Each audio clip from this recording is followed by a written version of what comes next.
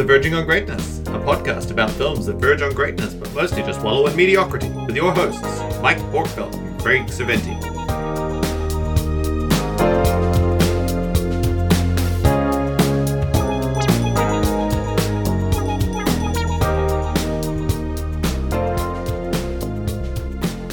Yes, welcome. Yes. It's 2022. It is March, and Craig and Mike, Verging on Greatness, here to talk to you about the Oscar nominations for Best Picture.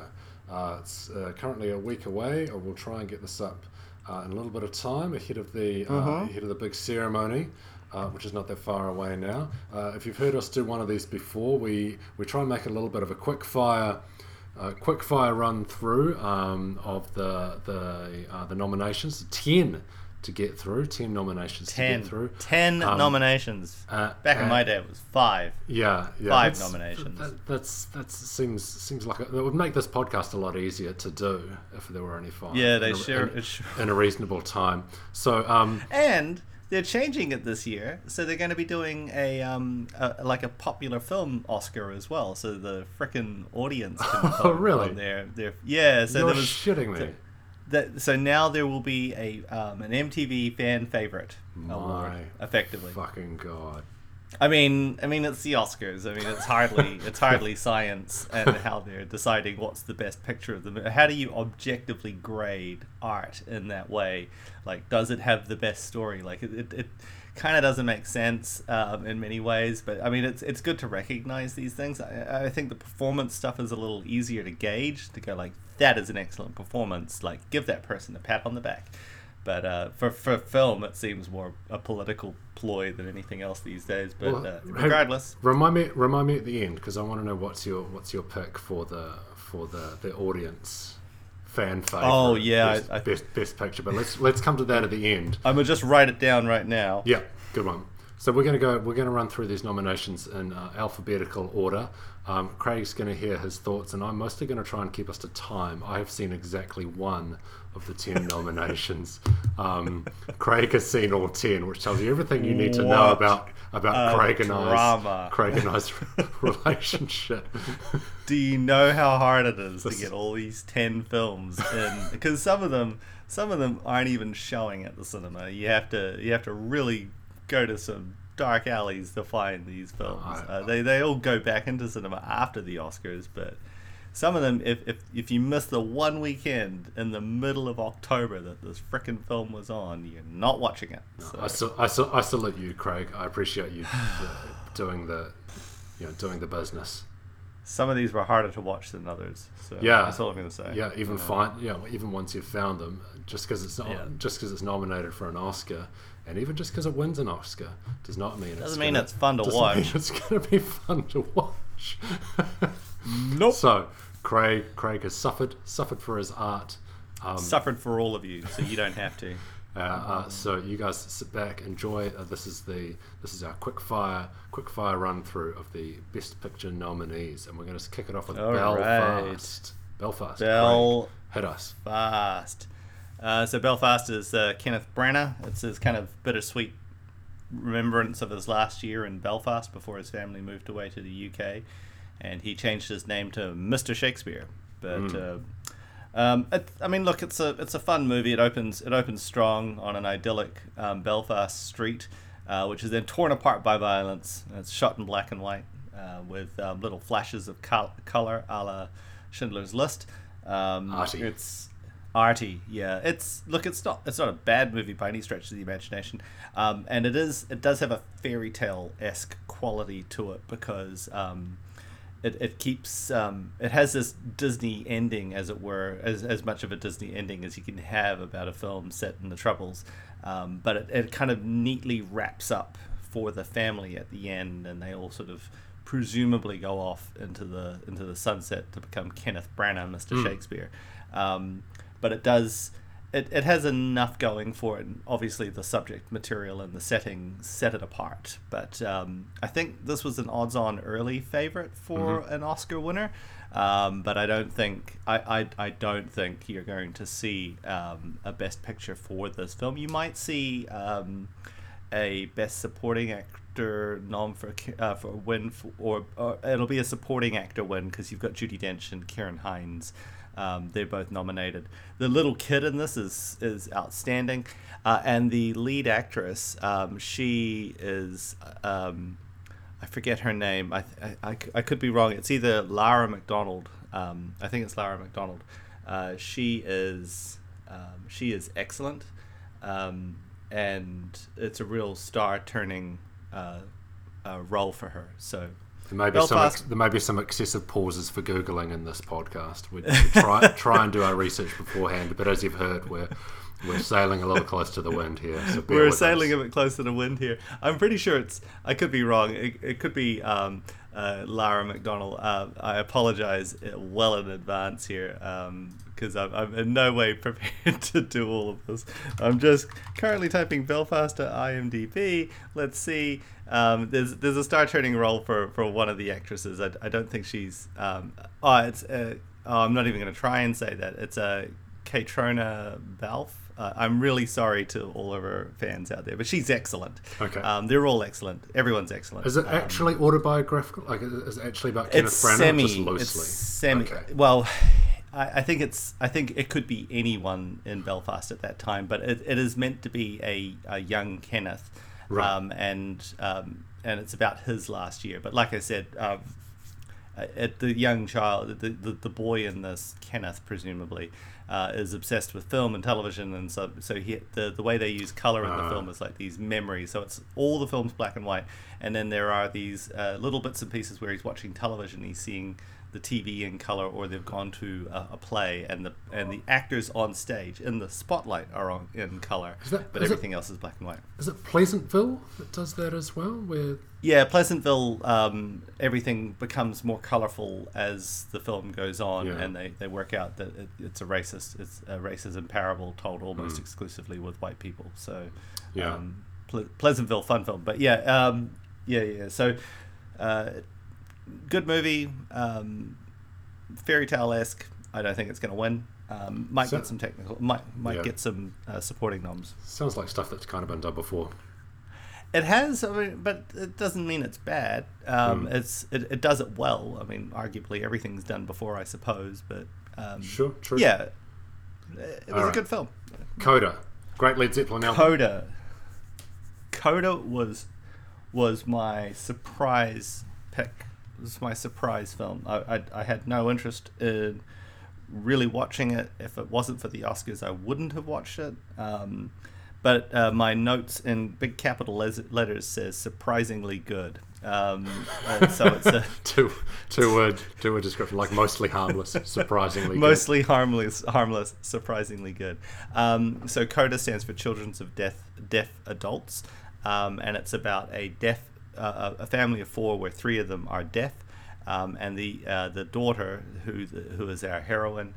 She can hear, and she is kind of the hearing link for the family to the world. And it's about her growing into her own person and coming to terms with her place in the world. It's also about the family learning to live what they're extolling, which is, you don't need to have hearing to live in the world, but as soon as she threatens to go off and do her own thing without her family, like, they all close ranks on her, and she is their she's their interpreter and their translator. She's their link to the outside world, and it's a really good film. I thoroughly enjoyed it. All the performances are excellent. I really like the best supporting actor nom for Troy Kotsur as the dad. So I like him to win. I think, looking at the list, I mean, my heart is always in J.K. Simmons, but I actually think he might pick it up. I think he's actually a deaf actor as well. I think American movie? Yeah, it's an American movie. It's made for Apple TV, so it's Apple TV trying to out Netflix. It's a really good premise. I really like it. Really interesting take on that teenage coming of age. Very much teenage coming of age story, and but it was just I've got to say I really enjoyed it. Some of these films are a bit of a trial to watch. Yeah. Some of these films are I went out and watched all of my own accord.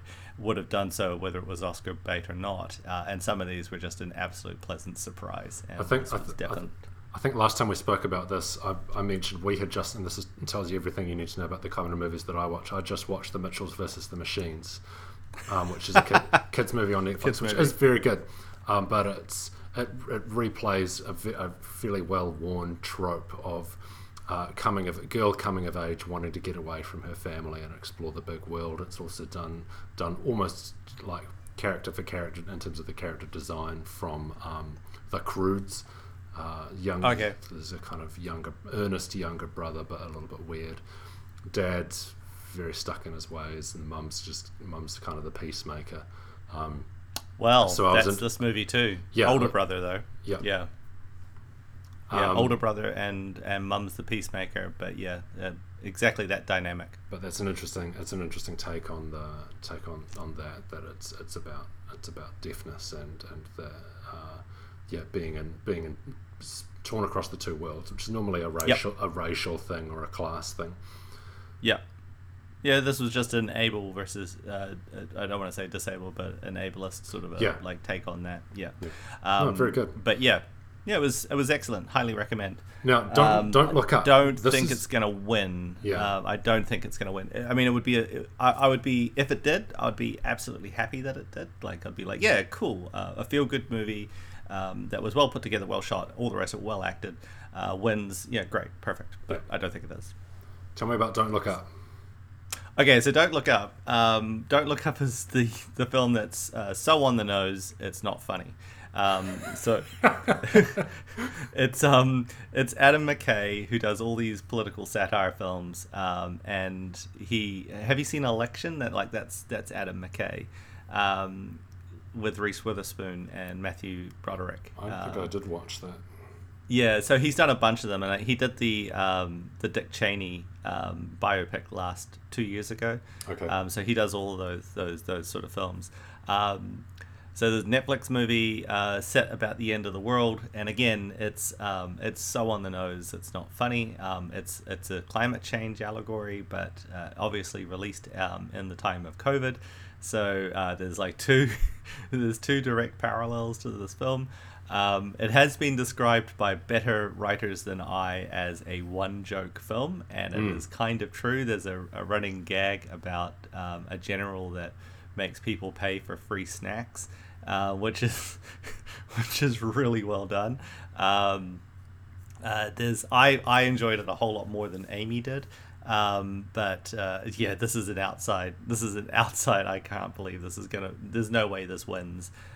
Film, but yeah, it was fine. If you've got Netflix, watch it. I mean, performances all around, star-studded cast, great performances put together well. The one-note joke is there. I think it was fine. Satire so cutting, you can't tell it apart from the reality that it's satirizing anymore.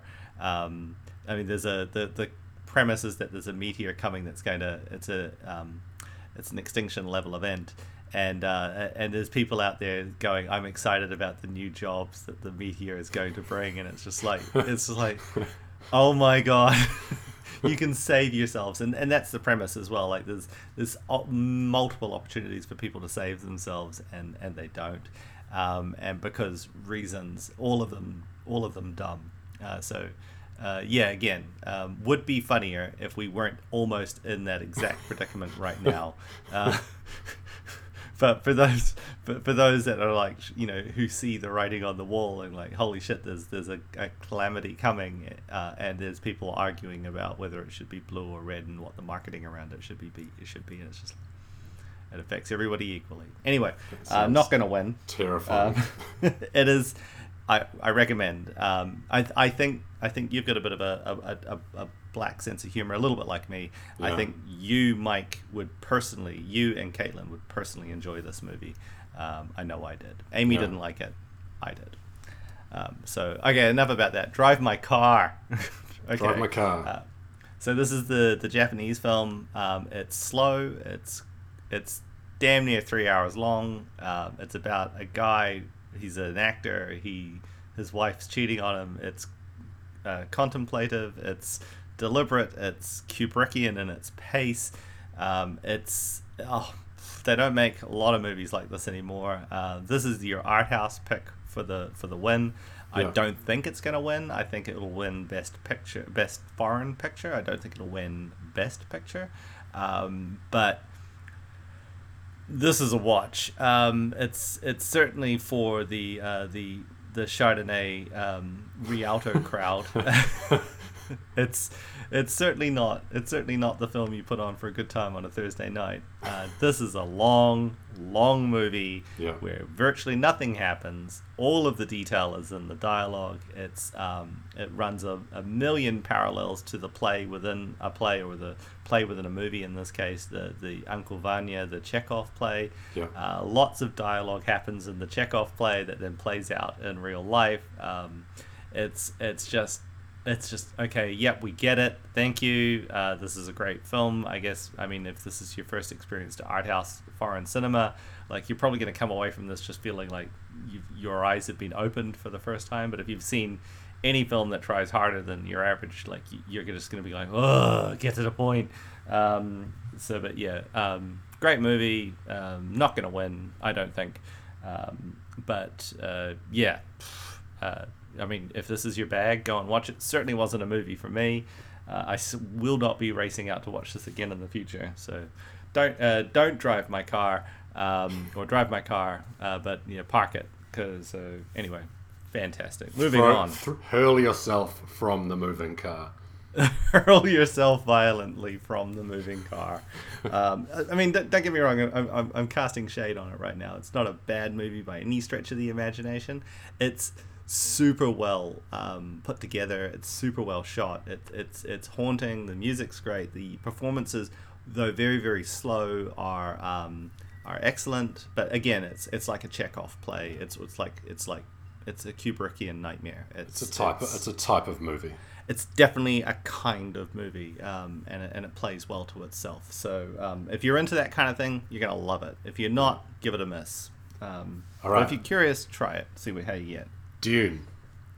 Okay, so Dune, one of the few films on this list I watched diegetically. I went out and watched Dune of my own free accord. So I really liked it. It was excellent. It was haunting, well shot, well put together. The soundtrack is phenomenal. I think you probably see a best original score for Hans Zimmer come out of this. It was really, really good. Although I think best original score will probably go to Encanto.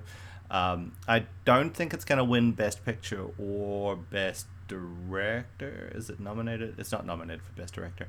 I don't think it'll win Best Picture. It'll pick up a bunch of technical awards. Visually, sound-wise, design-wise, it's phenomenal. It's really excellent. Thoroughly enjoyed it. Riveting film. 3 hours long, or damn near 3 hours long. Didn't feel 3 hours long. Can't wait to see more. How does it compare to the new Blade Runner? I kind of put them in the same. They are. Bucket. It's definitely. You've seen the original David Lynch Dune, I take it? I've never watched it, actually. No, I haven't. Probably a good one for the podcast. That's a fever dream. I think we've mentioned it previously. Yeah. It's infinitely better in every way. And just like with Blade Runner, is it 2047 or 2049? 49, I think. 2049, whatever it is, 42, the new Blade whatever Runner. it is. Yeah, same director, obviously. I would argue that movie is better than the original Blade Runner, and in the same way that this movie is such a different beast from the original Dune, they can't be compared anymore. But right. But yeah, excellent film all the same. I just think it's really well put together. It's really good. I thoroughly enjoyed it. Star-studded cast. Sure. Director really knows what he's doing. Gosh, everyone's in it. It's fantastic. I loved Dune. It was that I will be racing out to watch again. All right, we are halfway through. Craig. We're halfway home. Do you need a drink of water or something? I've got some coffee right here. Yeah, why don't you take a hit on that? I'll fill in a little bit like while Craig recaffeinates. You're doing a lot of the heavy lifting on this podcast, and I'm grateful. I'll make some predictions. I think best adapted screenplay probably will go to Dune. I think the source material is voluminous. Yeah, sure. I've read the book, but yeah, gosh, so good. Oh gosh. Anyway, right. Moving right along. King Richard. We're good. King Richard. Okay, so this is the Will Smith joint based on the Venus and Serena Williams sisters. Yeah. So I don't think it's going to win Best Picture, but I do think it'll win Best Actor. I think Will Smith as Richard is probably going to pick this one up this year. I do really like Benedict Cumberbatch for Power of the Dog as well for Best Actor, but I think it'll be... And I really liked Andrew Garfield for Tick, Tick, Boom. I'll talk a little bit about Tick, Tick, Boom later when we get to West Side Story. But I think Will Smith for King Richard, that's your best Oscar winner right there. Did he win one for Ali? No, he was nominated. He's been nominated. I think he's been nominated at least once. I could be wrong. Because if you get nominated enough without winning, you kind of tip over eventually with the sympathy vote, right? And I don't feel like he's won one before. Unless you're the actor from Lawrence of Arabia, whose name I can't remember right now, in which case you get like 5 or 6 career nominations, and then they eventually give you an honorary Oscar because you can't fucking manage to win one. Is that Peter O'Toole? I want to say Peter O'Toole. Top of my head. Yeah, that's the one. Top of the dome. Yeah, Peter O'Toole. Top of the dome. Peter O'Toole. But I mean, heck, they gave bloody John Wayne an Oscar at one point. Don't know why. Yeah. But King Richard, fun movie. I did take some exception, a little exception to it, and it's going to sound a bit nitpicky, but it's the story of Venus and Serena Williams. They're black sports stars in a predominantly white sport of tennis, which is a real commentary on the socioeconomic background that a lot of the tennis players come from. Not many of them come from poor neighborhoods. They all come from well-to-do neighborhoods, because in order to get good at tennis, you need access to the tennis court, all that other stuff. It's a bit like swimming, right? Like, you don't see a lot of poor kids in swimming because in order to have access to the pool. Anyway, moving right along. I do find it odd, and I did find it a little bit like, really, is there no other way to tell that story? But ultimately it was a male-driven film, because it's about Richard, the father of the girls, and him driving those girls to being sports stars and to being the best in the world at their game. And so, like, in a story about 2 of the most successful female athletes ever, and it's very possible that I'll get this the wrong way around, that Serena Williams will be regarded as the best female tennis player of all time, and she will be, and it'll, in 20 years from now we'll be doing this, hopefully not, but in 20 years we'll be doing this, and we'll still be talking about how she is the best tennis player of all time. That it was a story about their father and not them, or rather told from the father's point of view rather than their point of view. So I just thought it was like, okay, we're getting better at this, but still it's a male-driven film about women rather than a female-driven film about women. I know that's a weird line in the sand to take, but we're there. So what's next? Licorice Pizza. Yeah, Licorice Pizza, Paul Thomas Anderson. Are you a fan of Paul Thomas Anderson films? Like, he did absolutely Magnolia. What's the one set in the porn industry in the 70s? Boogie Nights. So this is yet another film set in the 70s. So he really likes that time period, obviously. It's a fun movie, but it's weird. And it's about a 15-year-old who's got a major crush on a 21 or a 25-year-old woman. It's about this escalating tit-for-tat relationship that they have. It's fun. It's got these fun vignettes. It's sort of like adventure to adventure to adventure, about the freewheeling 70s. It's I don't know. It's fun. It's a good film. It does have what is quite possibly the most underrated or unacknowledged performance by Bradley Cooper of all time. So Bradley Cooper is nominated for Best Actor here for Nightmare Alley, I think. Mm-hmm. But he should have been. Oh, he's not. Sorry. He should have been nominated for Best Supporting Actor in Licorice Pizza, because he does a John Peters impersonation. John Peters is famously a power producer in Hollywood who used to be a hairdresser, became Barbra Streisand's hairdresser, and then became a producer. Bradley Cooper does a John Peters impersonation here in this film. It is so fucking good. It is so hilarious. When he turns up as John Peters, the whole film turns around. It takes it in a whole other direction. It's so good. He's the thing I remember. This beard, him telling this kid how to say Streisand. It's freaking magic. Yeah. Highly recommend Licorice Pizza. Would watch again. Don't think it'll win, but did enjoy the hell out of it. Did enjoy the hell out of Bradley Cooper. Right. The kid in it is Philip Seymour Hoffman's kid. Oh, really? He's the lead actor. Yeah, and he's got some chops. He's got some of his dad in him. I watched most of this film before. I was like, who the hell is he? Looks so familiar. And yeah, it's Philip Seymour Hoffman's kid. Oh, wow. Yeah, so bittersweet because Yeah. Philip Seymour Hoffman featured quite prominently in Paul Thomas Anderson films. Yeah. So I can't imagine what that was like behind the scenes. Would have been very, very powerful for very many people involved in that film.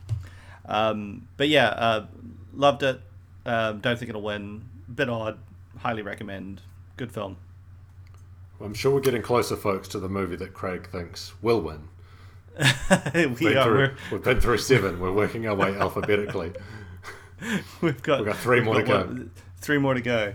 So the next one, Nightmare Alley. So that's the Guillermo del Toro film. It's another fairy tale-esque. I mean, with the Del Toro movie, are you surprised? It's set in and around circuses in the 1930s, I want to say, or the 1940s, like turn of the century stuff, post-war, pre-war time period. It's not bad. It's really good. It's just about this one guy who does mentalism, who's a mentalist. Okay. Does that sort of crowd reading sort of a thing. Yeah. And the hubris, and it's a rise and fall story, and it's about a guy who starts inventing a reality that he can't possibly live up to. So he starts to get high on his own supply, as it were, and it's just pieced together nicely. It's got a cast of thousands. Everyone's in this film. Gosh, what else can you say about it? It's not going to win, but it's very well done. Highly recommend. Bradley Cooper is in it. So I was wrong when I said he had a Best Actor nom in him for this, but he doesn't. But he should have got one for Licorice Pizza. Yeah, gosh, I don't know what else you could possibly say about Nightmare Alley. It's not going to win. Let's jump on. We got 2. Let's swing on. We got 2 more to go. And then I've got a fair amount to say about the next 2. So let's swing. Let's swing in. Power of the Dog. Power of the Dog. Not a Don Winslow movie based on the book of the same name, but it's about cowboys at the turn of the century. You saw this one too. This is the one you've seen. What did you think? This is the one that I've seen. Hey, look, it's absolutely beautiful. I watched it at home with my wife. It is stunning to look at. Every shot is exquisite. It's a film more to enjoy as a work of art than that shot than a of story. them walking across the. We were talking about this pre-show, but that shot of them, the cowboys walking down the road at the beginning of the film to the restaurant after they've just done their hard yards or whatever it is, and it's just this beautiful shot. I think it's semi-tracking, but it's you can't see me doing this at home, people, but chef's kiss. Yeah. It's so good, and like when I think of this film, there's just so many shots that stand out as being just excellent cinema. I think it's nominated for Best Cinematography. It's probably got to win. I haven't seen any of the other movies, but it's got to win that. It looks amazing. Yeah, well, Dune will be the only one that gives it a hard run for its money. I mean, just while we're on this, and sorry to interrupt your flow there, Mike, but No, just sure. on the cinematography, like Dune, Nightmare Alley, Power of the Dog, Tragedy of Macbeth, and West Side Story. I've seen 4 of those films. I wouldn't like to call it. They're so, all 4 of those films are so beautifully shot, and I hate Janusz Kaminski. He's Spielberg's guy in West Side Story. I can't stand him. And even I was forced to go, that is beautiful. That is a really good, really well shot film. No, sorry, Mr. Kaminski, you're twice Oscar winning, I know, and I'll never live up to your standard. I just find the light you use to be the wrong color for me. That's basically what it comes down to. But yeah, all of this fantastic. But yes, in particular, Power of the Dog, Ari Wegner, beautiful film. Carry on, Mike. Sorry. And clearly the performance is outstanding. Everybody in it you can point to and say that person is doing a magnificent job. So full right. credit to Jane Campion. Obviously, there's the New Zealand connection, which I love. It's still kind of a hard movie to watch, even with all of that. And if I was I guess if I was on a date night, it would be different. But on a Saturday night at home, it's not necessarily the sort of movie you put on to wind down. And so we did have to, which did require a little bit of work. But look, it's definitely a film you have to be engaged in, because a lot of it is shown, not told. So yeah, absolutely. if you're not watching it, if you're like dual screening it, like doing something on your phone at the same time, you will miss the little clues that tell you who's who. And will key you in on some of the key relationships, which become very important later in the piece. Performance-wise, I think everyone from this is basically nominated. So everyone from, I think has it picked up one in every category? No, the only one it doesn't pick up is Best Actress, because there is no leading actress. The Kirsten Dunst. Supporting. And she's Best Supporting. And I'm pretty sure if she had been recognized as Best Actress, it would be in there as well. Sure. So it's got 3 of the 4 acting noms. So actor, actress, Best Supporting Actress, Best Supporting Actor. Yeah. So it's really picked them up. I like Kirsten Dunst for Best Supporting Actress. Mm-hmm. Don't think she will win. My heart is with Kirsten Dunst on this one. I want Kirsten to win, but I really think it's going to go to Ariana DeBose for West Side Story, or it'll go to Judi Dench in Belfast because Judi Dench. Yep. But yeah, sorry. And Jesse Plemons. I like Jesse Plemons in this, but I don't see him winning best supporting actor in this. I see that going to Troy Koster for Coda. And Javier, sorry, not Javier Bardem. He was in Being the Ricardos. But Benedict Cumberbatch. I think the fight will be Benedict Cumberbatch, Will Smith for the best actor. Yeah. What do you think about it for Best Picture? Power of the Dog. I think it's pretty much a lock. I think really. I think it's basically this is the film to beat. Jane Campion's obviously had some issues after the BAFTAs, where she suggested that the trials of women in Hollywood were equal to the trials of black women in America, and so that was a bit tone deaf. Admittedly, to her credit, she got out in front of that pretty quick and admitted that she was clearly having a brain aneurysm when she said that, because it was pretty dumb. But yeah, I mean, it wouldn't be the first time someone got up at the BAFTAs and from New Zealand and did something dumb. We just talked about Gladiator recently. Rusty Crowe went out to the wings and beat up the stage manager because they cut him off.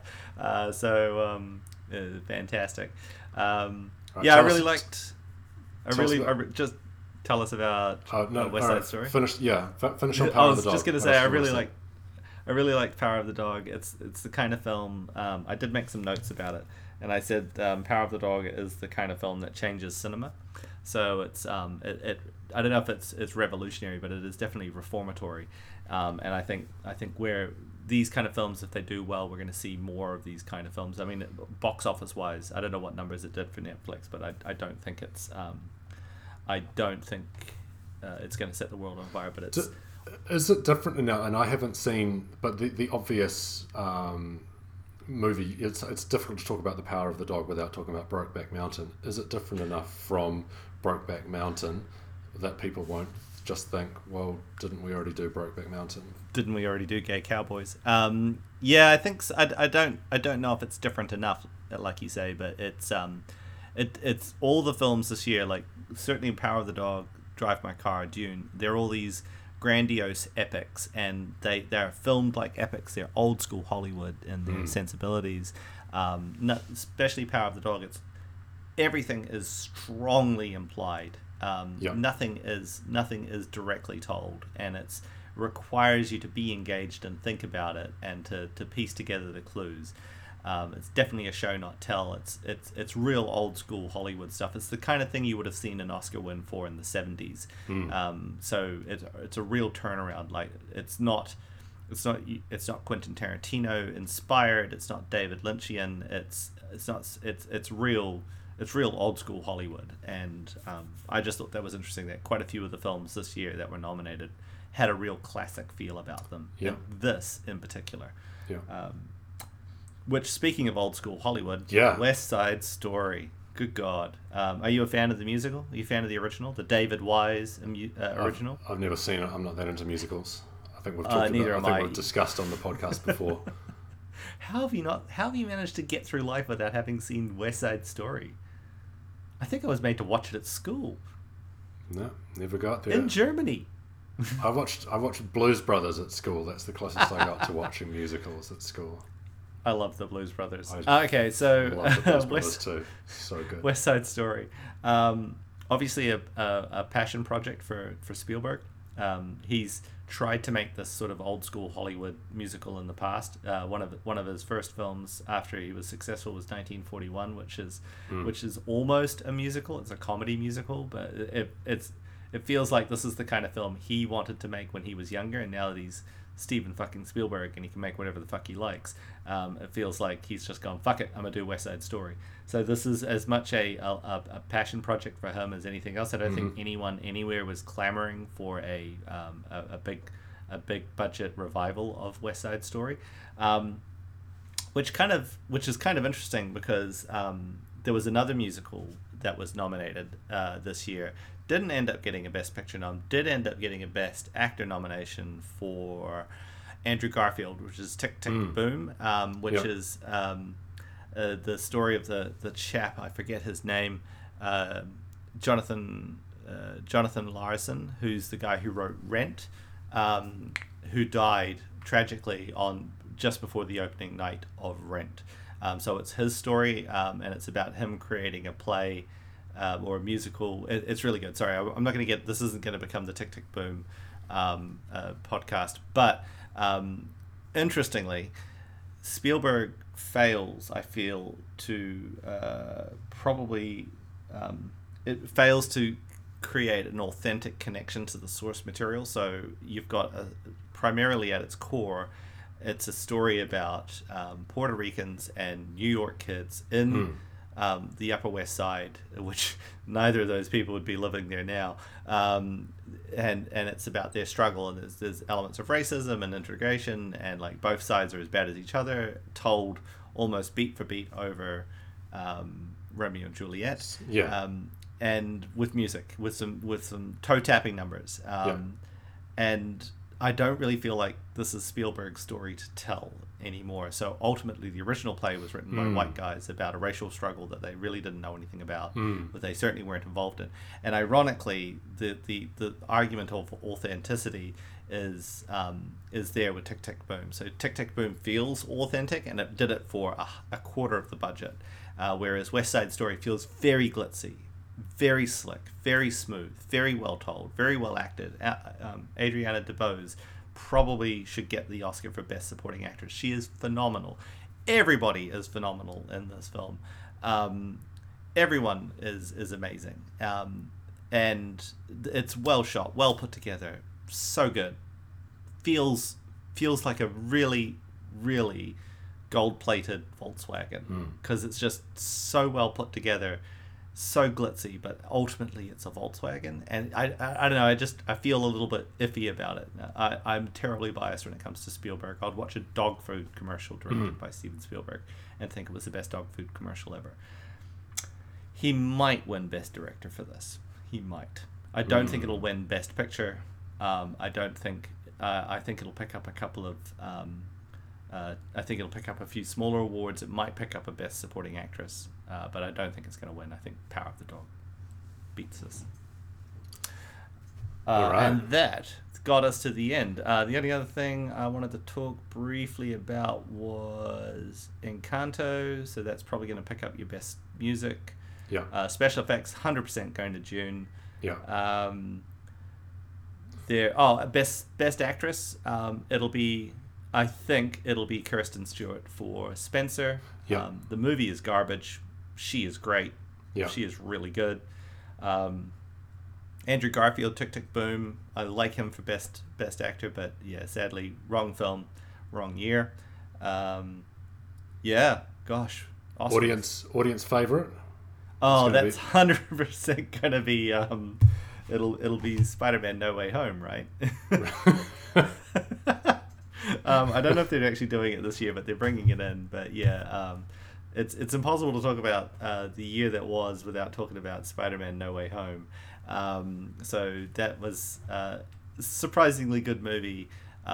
Set a whole bunch of box office records in a time post-COVID where we've been isolating for 2 years.